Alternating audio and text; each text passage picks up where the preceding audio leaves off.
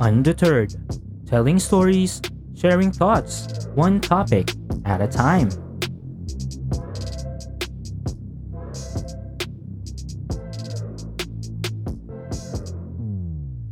Hi, this is Undeterred by Ken, and welcome to the podcast. If you're keen about certain topics, such as the arts, politics, community, and culture, then this podcast is for you. Join me as I talk about these things and share some of my insights in the hopes that I could inspire others to share their stories too.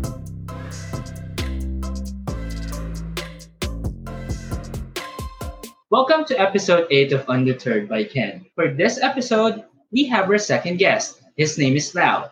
He's my former student in theater. He's a licensed professional teacher, kasalukuyan nababaliw sa MS, and self-proclaimed most talented ADG member.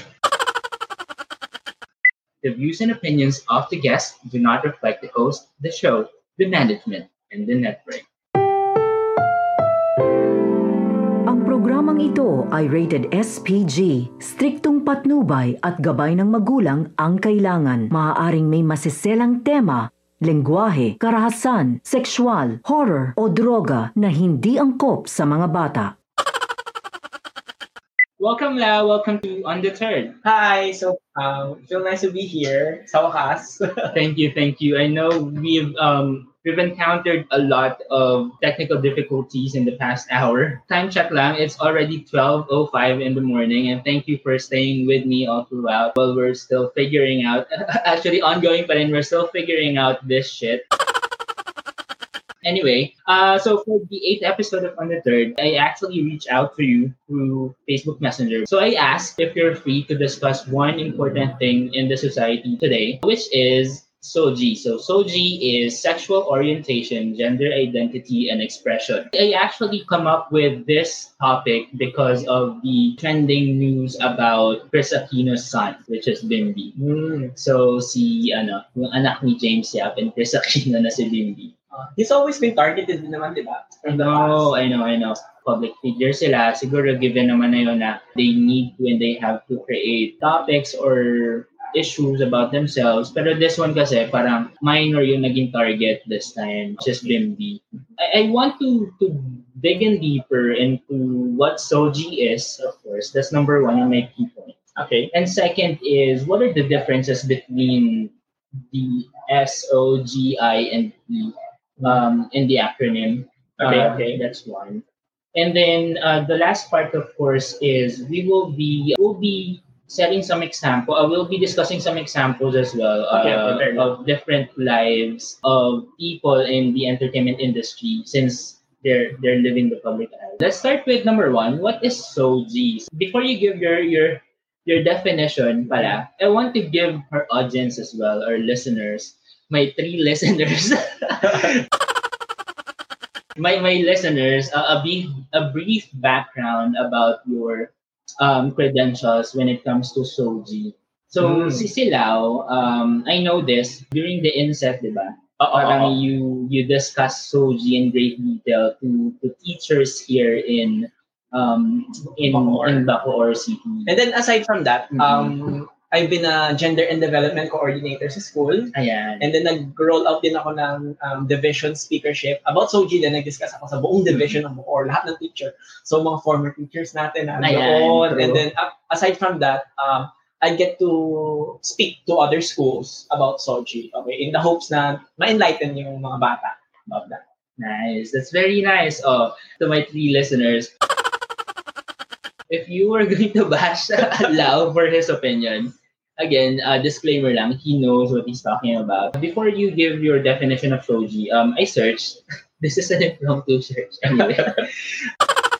Based on chp.edu, sexual orientation, gender identity, and expression it describes to whom a person is sexually attracted, and some people are attracted to other people of a particular gender. It says others are attracted to people of more than one gender. So very vague yung definition actually nila. It did not specify which is which. At saka, what are the differences between those 4? What is sexual orientation, what is gender identity, and what is gender expression? Tama ba yan? So Lau, can you shed some light on this matter? What is Soji ba? So, Soji is, matagal na siya actually ginagamit. Akala ko din it's a new thing. Nung una ko palang narinig yung Soji, and then I started researching academic journals na ginagamit na siya. Okay? So, before we start on the Soji part, we will need to discuss isa ring pinagkakalito nila. What is sex and then gender? Kasi usually, ginagamit lagi, ay, sex, dalawa lang. Ay, gender, dalawa lang. So, when we talk about sex, it's about the physical manifestation of ng genitals or ng hormones, ganyan. Okay? Hindi ko na papabain with primary sex characteristics. Ito yung anatomical parts, yung mga penis, ganyan, yung mga vagina. And then when we talk about secondary sex characteristics, ito yung mga lumalabas during puberty. Katulad ng breast, ganyan, yung hairs, facial hairs. Okay? Its main difference with gender is a product of culture. It's a product of human interaction, social interaction, ganyan. According yan kay Udry 2018. So, may reference tayo. May reference na tayo, Hindi tayo mawawala. Okay. Biggest misconception actually na ginagamit against LGBT people is dalawa lang ang gender or dalawa lang ang sex. Kung baka may binary, di ba? You always hear about it sa TV. Tama. Yung binary nga daw. It's only male and female and nothing else. Ayan. Yun yung common sa mga nakikita kong online debates ganyan. Pero kahit sa sex, di ba, ang alam lang natin, XX or female and then XY. Yeah. Actually, meron tayong XXX at XXY. Okay, yun yung mga Klinefelter syndrome, ganyan. And then yung XXX syndrome. Actually, they are considered as intersex. Sila yung mga taong hindi nagbe-belong dun sa male and female. Sa binary. Oo, sa binary. So sabihin natin, according to biology, dalawa lang sex. Mali. Kasi that is wrong again. Yes. So, na-debunk na agad natin yung yung myth nila na sex is a classification between either male or female. Okay. So yun, malinaw tayo sa sex. Ano naman yung sexual orientation? Okay. So yung sexual orientation, papasok siya sa Soji, which is gender. Again, it is culturally. Karamihan, since we're living in a Christian, patriarchal society,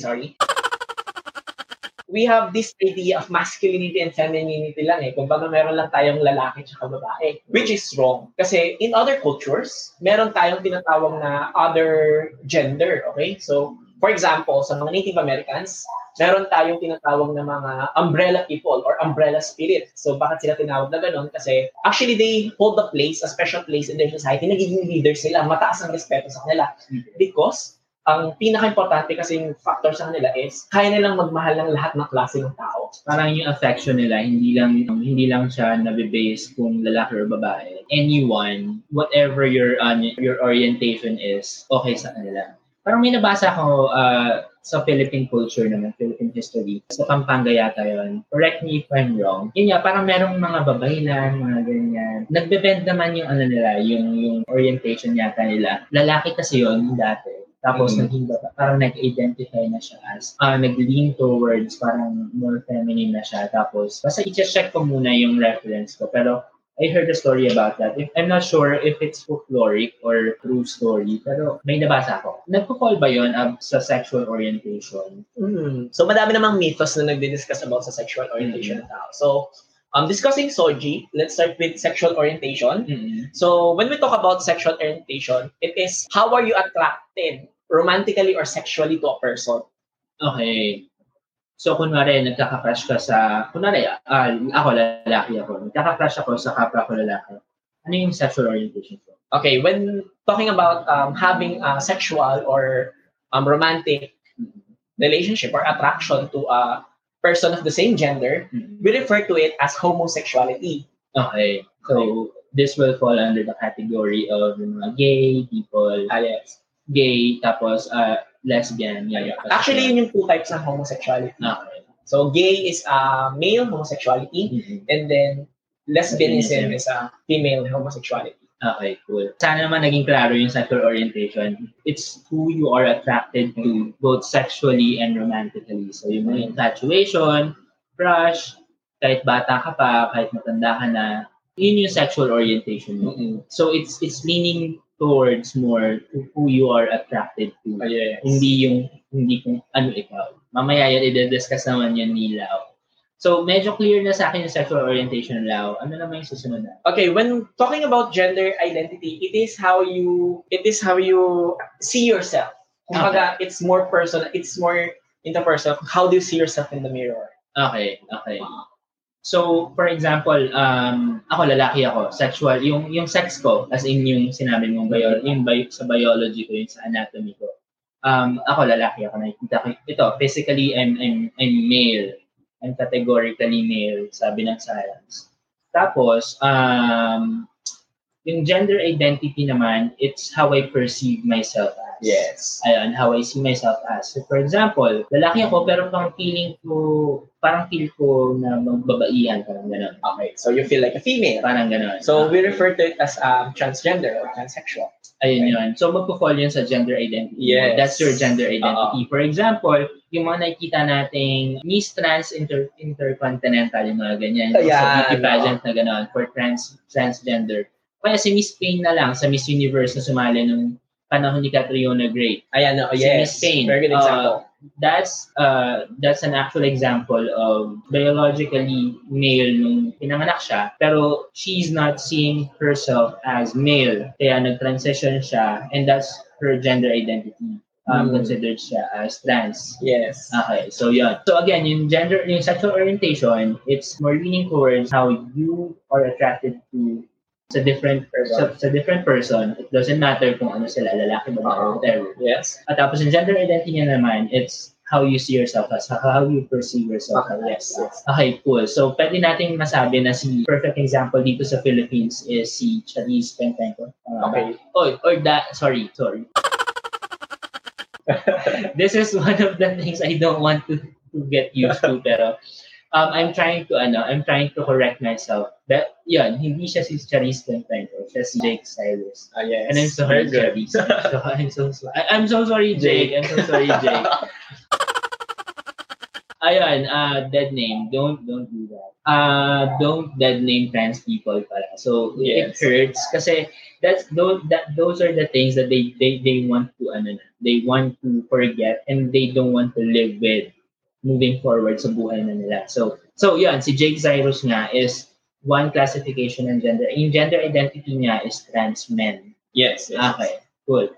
Ano naman, kasi nalilito ako, dito talaga ako nalilito sa gender identity and expression. So yung gender identity, that's one thing, and then gender expression is another thing. Yes, it's another thing. Okay. So gender expression naman is how you present yourself to the world. Ano yung pinapakita mo? Paano ka kumilos?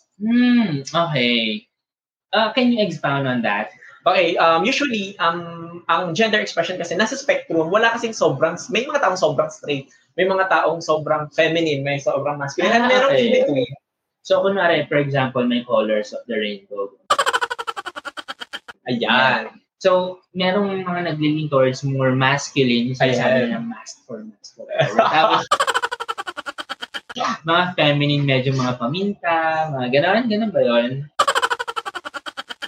Usually, mga feminine is more associated with female energy. Okay. So, sabihin natin yung mga expression na, yung mga sinasabi nila, kasi ngayon, very uso na yung term na, sabi ko na Barbie. Yung mga napapansin ba ng mga tao, for example, ito very close to the hearts of many Filipino people. Kasi, sa isang bahay, siyempre, di ba, minsan may papapansin ka, isang kamag-anak natin, medyo malambot kumilos, malamyan na tinatawag, magpo-fall yan under gender expression. Oo. At ang thing about that, hindi porket ganun yung gender expression mo, automatically, kaya mo nang i-assume yung sexual orientation ng tao. Exactly. So, hindi siya basis. Hindi siya a gatekeeper, for example, para sabihin na, porket ganito yung gender expression ng isang tao, ito na agad yung yung sexual orientation. Yes. Okay. So, hindi siya ganun. Mabalik tayo ngayon, kasi kaya ko actually ginawa itong podcast na to is to shed some light on Bimbi's issue.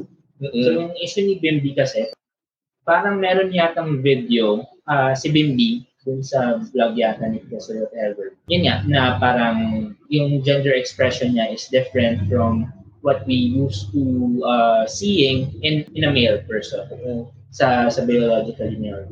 Yun nga, medyo sabi nila, parang malamya, malambot, pati yung the way he talks, the way he presents himself, yun nga, which is yung gender expression niya, it's not yung nakikita natin sa box na kinuha lang natin yung idea natin na ito lang yung pwedeng ikilos ng lalaki. Gusto kong mag-shed ng light doon dahil na-target si Bimbi numerous times kasi yung mga joke lang sa kanya is very shallow lang. Kunwari parang nakagat ng langgam sa Bimbi, pina-hospital na ni Chris, mga gano'n. Tapos rich people problems. Yung mga gano'n, mga RK problems. Hindi naman tayo pwedeng sabihin first world problems, hello, third world tayo. Ano kasi, nag-blow up sa Twitter ito, yung issue ni Bimbi, tapos napunta na rin sa Facebook and sa different social media platforms. Kawawa naman kasi yung bata, sabi naman nila, ang maganda rito kasi is, may ano ko lang, sabi ng Inquirer.net, Bim naman daw has been repeatedly targeted with bullying because people are insisting he is gay. Parang very unfair naman for us, pangunahan. Actually, may word na gay, di ba? It's a sexual orientation. But yung pinapakita ni Bimbi dun sa video, dun sa mga, it's his expression. Yung gender expression lang niya. Exactly. So, kung yung mga sinasabi ng tao na, sabi ko na Barbie, yung gaydar, yung baclameter na tinatawag nila, di ba? It's very wrong na pangunahan natin yung tao, let alone minor na si Bimbi, 13 years old.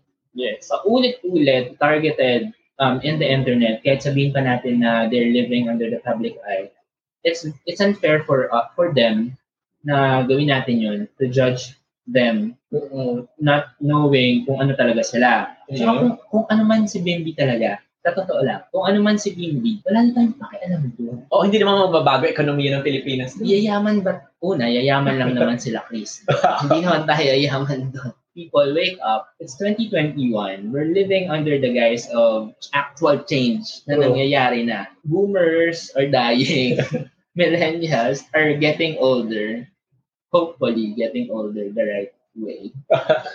Tapos, Gen Zs are kings and queens of nuisance. Nagkakaroon na talaga ng pagbabago sa century na to. So, itong mga simpleng bagay na to, hindi ko alam bakit nagiging issue pa rin sila. Na information is sitting right in front of your hand. All you need to do is to look for it, to search for it, para malinawan ka kung ano yung difference ng SOGI, yung sexual orientation, gender identity, and gender expression. I think ang problem kasi dyan, number one, is the lack of education in the Philippines when it comes to SOGI. Nagturo din ako dati sa senior high, so nakikita ko nga yung education, usually wala, kailangan pa pa-seminar na ganyan, pa-seminar na ganito, hindi siya included sa curriculum yung SOGI. Okay? And then, aside from that, ang problema kasi sa tao, lalo na, ito kasi ginagamit para i-discredit yung mga ganyang bagay. Term na ang snowflake mo naman, lalo na sa aming mga Gen Z, okay? Masyado daw kaming sensitive. Kasi kaming mga Gen Z, we learn how to acknowledge the problem. Kapag may problema, ina-acknowledge namin siya. Hindi kasi natatake lang isang problema kapag hindi mo ina-acknowledge na may problema. Hindi siya solve. Yung sa naman, mabalik lang tayo dun sa ni Bimbi. Yun nga. Kasi minor pa si Bimbi eh. So, pa rin siya sa stage ng buhay niya siguro na it's either he's questioning or he's just parang binubuo pa lang niya yung yung sexual orientation niya. If hindi man siya pumapasok, magpo-fall dun sa binary na tinatawag natin na straight male or yung binary, yung male or female or whatever. So yun pa lang, binubuo pa lang niya. Kaya nga may mga yun nga, 'di ba? Kaya nga sa batas natin yung right age to decide to get married, 'di ba? 18 or 21. Kasi nga hindi pa talaga buo yung yung decision making skills niya on critical things like your sexual orientation, gender identity, and expression. However, yun nga, if the right people is with you during those times, they can guide you on the right path on how to really discover yourself. Hindi yung sasabihin sa'yo na, hindi kasi tama yun. Yung kunwari, sasabihin mo sa kapamilya mo na medyo malamya gumalaw. Lalaki or babae man yan na medyo matigas gumalaw. Sabihin mo na, parang ba yung kinikilos na? Kahit maganda mo sabihin, pero mali pa rin yung sasabihin mo na, this is wrong and this is right. No, you don't do that kasi they are still discovering who they are. Actually. Kahit napakaganda mo pang i-frame yan, pero hanggat hindi mo pinababayaan yung tao na yun, na ma-discover talaga kung ano siya at binabox mo pa rin siya dun sa paniniwala na lalaki lang o babae lang, that's still wrong. Actually, I've seen, yung mga ganyan bagay. It's not about, hindi lang din sa family. Well, yun sa family kasi, kung isipin mo, siguro na in their eyes, nakikita nila na binubuli yung mga ganyan, yung pinaprotektahan ka lang. they're coming from the place of real concern dun sa bata or sa tao, sa family. Kaya siguro sinasabi nila, hey, don't act like that. Kaya ang pinakamagandang dyan is, imbes na i-despise is, we need to educate those type of person na kailangan nating paliwanagang mabuti. Tama. Actually, maganda yun kasi yung platforms natin yun, digital platforms natin yun, it's actually bridging yung differences between generations. For example, boomer generations, they're slowly picking up on how to learn social media and how to use it and how to use it effectively. Tapos, millennials naman are masters of digital platforms. Tapos, yung masters na nga tayo, edi sobrang masters lalo nung mga we're redefining it. Exactly. So, parang kinoconnect tayo ng social media platforms. Parang on social media platforms, call out natin different age groups. For example, si Tito, si Tita, nag-comment ng ganito, nag-share ng ganitong post about Soji, which we perceive as something na medyo demeaning or wrong.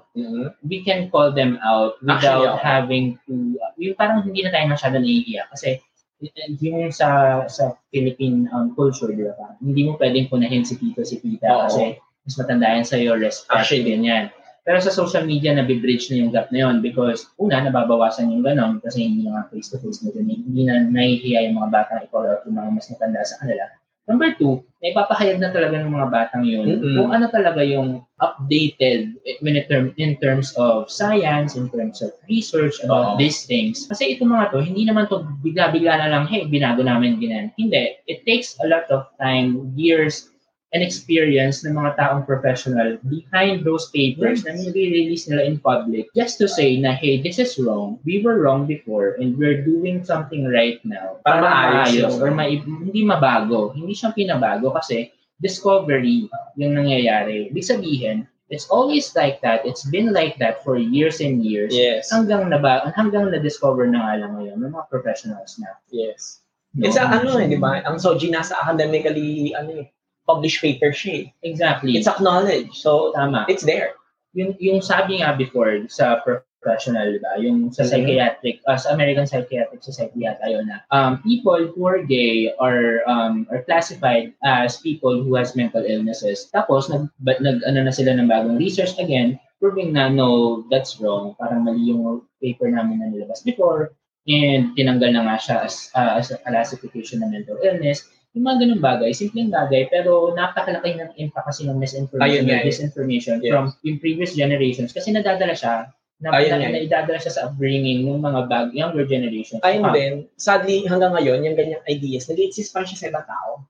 Hanggang ngayon, meron pa nung, kasi dati, ang ginagamit kapag, for example, gays, di ba, tinitreat siya as mental illness, nagkakaroon tayo ng electrotherapy, yung kinukuryente utak. Hanggang ngayon pala may nangyayari pa. Actually, meron pa rin ngayon ganun. Actually, din nga sa States, di ba? Kahit napaka-forward thinker na nila as a nation, as a whole, federal law na sa kanila yung marriage equality and such. Pero, yung conversion therapy na tinatawag natin, hindi pa rin siya illegal across the nation, across United States. Yung conversion therapy, yung sinasabi mo, yung electrocution na ginagawa nila, hindi yung pinapatay yung tao, pero parang pinapakitaan nila ng mga gay or gay sexual images yung tao na sabi nila is gay.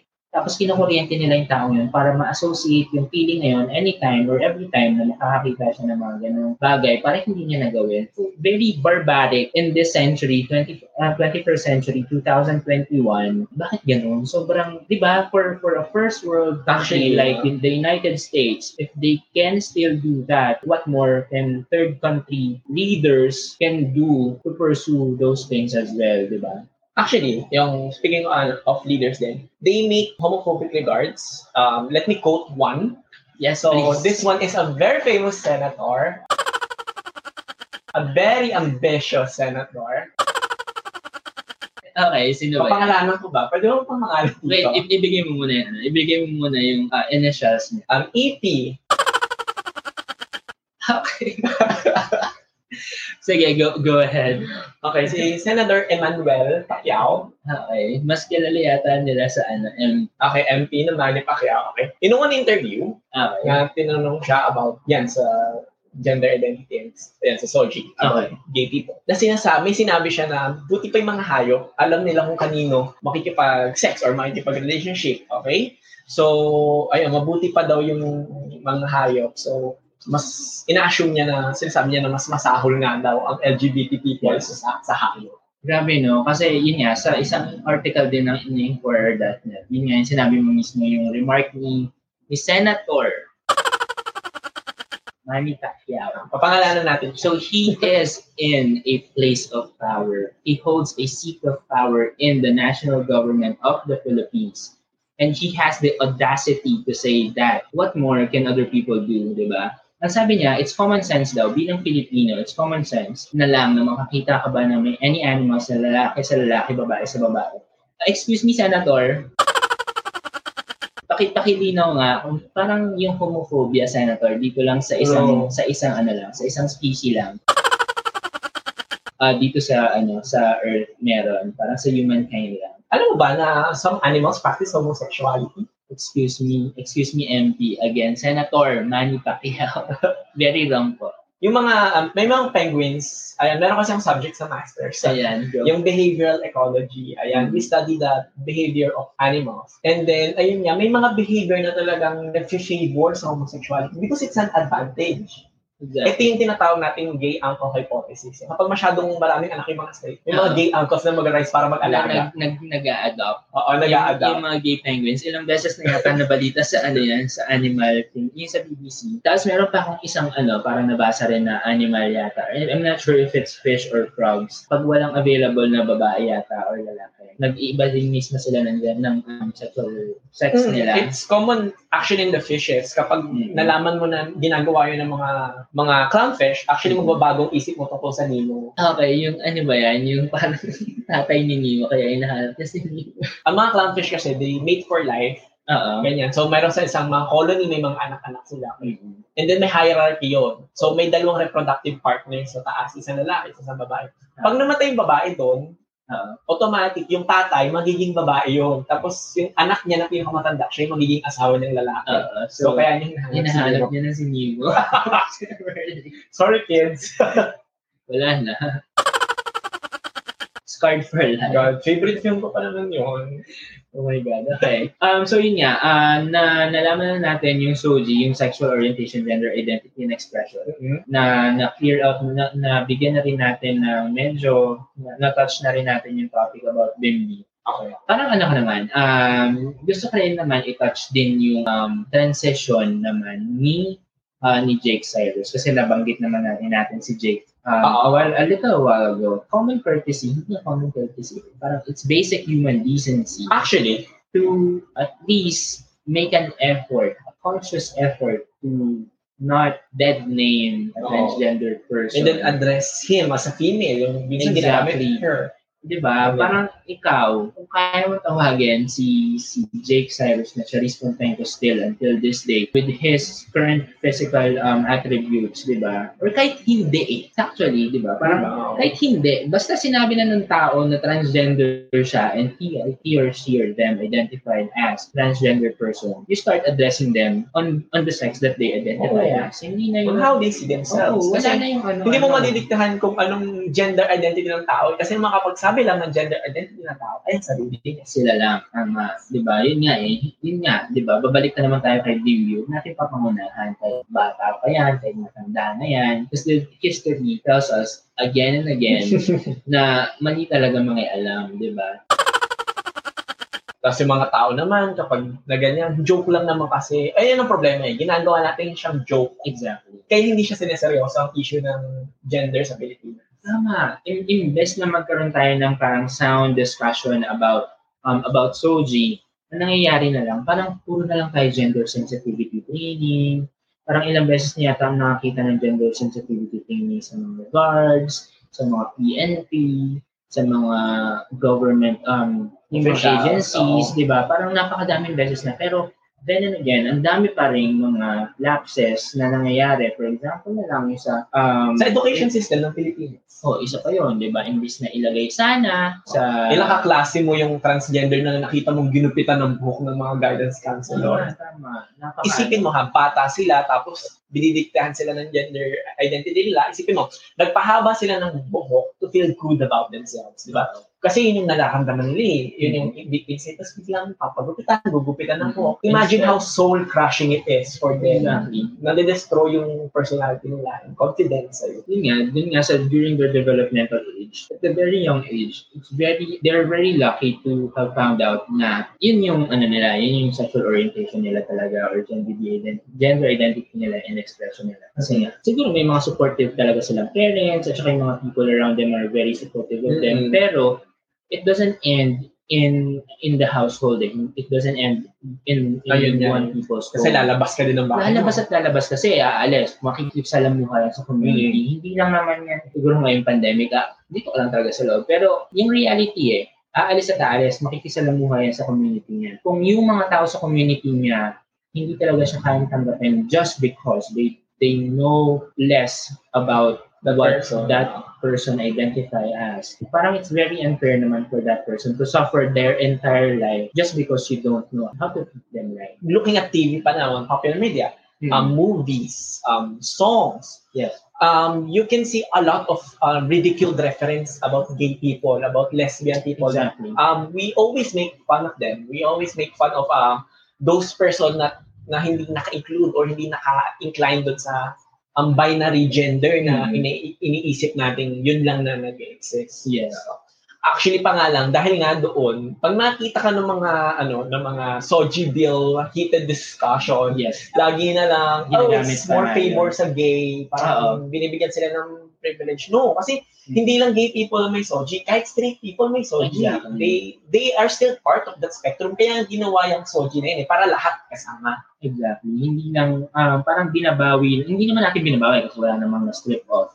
Ang nangyari nga, wala kasi tayong existing laws protecting people who identify differently than what currently is on history. For example, male and female. Kung malalaman natin, just yung mga unang tao pa, for sure, hindi lang sila nakakapag-come out kasi nga, it's not accepted. Pero some of them, if not most of them, does not belong in the binary. Parang it's not male or female, di ba? So, meron tayong mga tinatawag nga, di ba? Parang mga gay conflict, men and women, di ba? Hindi lang lalaki at babae yung mga na-rape ng panahon ng mga porn. May mga lalaki at babae rin. So, walang mga nagpo-protect sa kanila. Kasi hindi sila na-acknowledge. Uli nga, kasi hindi talaga in-acknowledge yung existence nila, even though they exist. So, yung discovery ng Soji during this century, napakalaking parang napakalaking hallmark niya in civil rights movement. Parang ito yung battle of the century natin for us to prove that meron tayong sariling isip, na meron tayong sariling sistema na kaya natin gawin, na kaya natin protektahan yung mga members ng society natin, na hindi talaga na hindi nag-fall sa lalaki at babae lang. Sabi nga nila, everyone has a sexual orientation, gender identity, and expression. Yes. Hindi lang lalaki at babae. Hindi lang yung mga bakla, hindi lang yung transgender, hindi lang yung mga queer. Napakadami ko pa actually tanong. Kasi di ba, hindi lang naman nagpo-fall yung sexual orientation, gender identity, and expression. Yun sa LGBT. LGBT. Yun nga kasi, alam nila. So, meron pang LGBTQ, I, A, P, N, napakadami. So, kung i-discuss natin yan dito sa podcast, hindi na tayo matapos. Thank you so much, Lau, for gracing our episode 8 with your intellect. Wow. Wait lang, may pasok ko lang. Sabi kasi nila, intellect is not bounded by the laws of gender, by the laws of religion, and by the laws of power. Yes. Sabi nila, intellect transcends those boundaries. Kasi intellect, hindi mo nakikita yan. So, yung intellect talaga, yung mag-bridge ng gap between, the division between yun nga, yung mga hindi nakakaalam about Soji, hindi nakakaalam about yung the spectrum, at saka yung mga people within that spectrum. So, final words ko lang siguro before I ask for your final words as well about it. Let's try to understand. If we can't understand, try to be as understanding as we can by opening a book. If we can't open a book, literally, we can figuratively open a book by looking and touching our screens. Diba? Hindi mo kayang mabuhay. Kung hindi mo kayang mabuhay isang araw na hindi mo nahawakan yung cellphone, why not make an effort to at least look up something, at least once in your life, to try and understand something that na parang ang hirap intindi. Yes. Diba? It will not make your life easier. It will make others' life easier as well. Yes. Yeah. Yun lang yung final word ko about this issue. Yes. Ikaw naman, Lau, can you give us like your final word about SOGI? Okay, so in studying or in acknowledging actually the SOGI, in passing the bill, ganyan, in acknowledging na may problem nga ang Pilipinas when it comes to SOGI. Dito natin lagi niyong iisipin na with that, yung pag in-spread natin itong information, may mga bata tayong na-spare from physical, emotional, verbal abuse. And then remember na kapag nagawa natin yun, na bawasan natin ng mga bata, mas marami tayong matutulungan po. Oo, nakakatuwa naman yun. Kasi it reminded me, actually I'm just looking it up. This is one of the many LGBTQ themed movies that I saw during my young age. This is called Prayers for Bobby. Prayers for Bobby is a movie with Sigourney Weaver. Tapos yung ano dito kasi, yung last dito is parang nag-appear si Sigourney Weaver, which is yung nanay ni Bobby na nag-suicide. Si Bobby nag-suicide siya because hindi siya accepted ng society at yung parents niya. It's not actually the movie nangyari sa madaming. True to life movie. Pero nangyayari siya sa wait lang, parang true to life movie ito. Sorry. This is a true to life movie. And si Bobby nga, meron siyang religious parents na discover niya yung sexual or yung SOGI niya at a very young age. Tapos hindi siya na-support ng parents niya. And unfortunately, it ended up him taking his own life. Babasahin ko lang yung final words ni Mary Griffith. Yun yung pangalan ni Sigourney Weaver dun sa movie. So sabi niya, there are children like Bobby sitting in your congregations. Unknown to you, they will be listening as you echo Amen. And that will soon silence their prayers to God for understanding and acceptance, and for your love, but your hatred and fear and ignorance of the word gay will silence those prayers. So before you echo Amen in your home and place of worship, think and remember a child is listening. So yun, di ba? Kinikilabutan na. True. #protect trans kids. It's giving me goosebumps kasi yung mga kagawian natin, it all starts from home. Yes. Kung makikita tayo ng mga anak natin and they always see you not as accepting as they wish you are. Yes. Instead of opening up to you, they will open up to different people outside your home. Yes. And sometimes those people outside your home, they don't have the best interest for your child. And sometimes, yun nga, doon nagsisimula yung bad influences. And imbes na malihis yung mga anak ninyo just because they saw you, parang nagbibigay ng mga scatty remarks or negative remarks about people exuding hatred. Yeah, you're exuding hatred towards gay people or LGBTQ community, and they see themselves as part of that. They will automatically sabihin nila, ay, galit pala sa akin ng parent ko. Diba? Malalayo sila lalo sa inyo. Lalo silang lalayo sa inyo. Sa totoo naman, anak at anak mo pa rin yan. And I'm so grateful to those people na accept nila yung anak nila despite of who they are. Yun, napahaba na naman. Anyway, again, thank you, Lau, for gracing the show, for gracing our 8th episode and shedding some light about SOGI, about its meaning and pahapyaw actually. Kasi napakadami pa natin pwedeng i-discuss about SOGI. Napakahaba pa yan. Sobrang haba pa. Ayun na lang siguro. Salamat for gracing the show. Ako din pala, magte-thank sa'yo kasi thank you nagamit yung platform para lagi niyo tatandaan mga viewers, protect trans kids. Ayun, #trans lives matter. Yeah. All trans lives matter. Okay. Thank you. And do you want to promote anything, your social media? Where can they see you? You can see me dyan, napakalat ka. Hindi, joke lang. You can follow me on my Instagram. Okay, what's Lao your handle? that Lao. Lao is Lao. Okay, may mga period between words. Okay, Lao that Is that Lao. Okay. If you have any questions, then yun. if you have follow-up questions about Soji, you can send me an email at ken.f.fernandez@gmail.com. I had a great time with you. Thank you for being my second guest on my 8th episode. If you enjoyed this podcast, please subscribe so you can get updates on the upcoming episodes. Please follow me on social media, Twitter, Facebook, and Instagram with the username @BernardesCan. We now have a Facebook page. Just simply search for Undeterred by Ken. This podcast will also be uploaded on YouTube, Buzzsprout, SoundCloud, Spotify, Apple Podcast, and Google Podcast. Just simply search for Undeterred by Ken. This is Ken, and thank you for listening to Undeterred.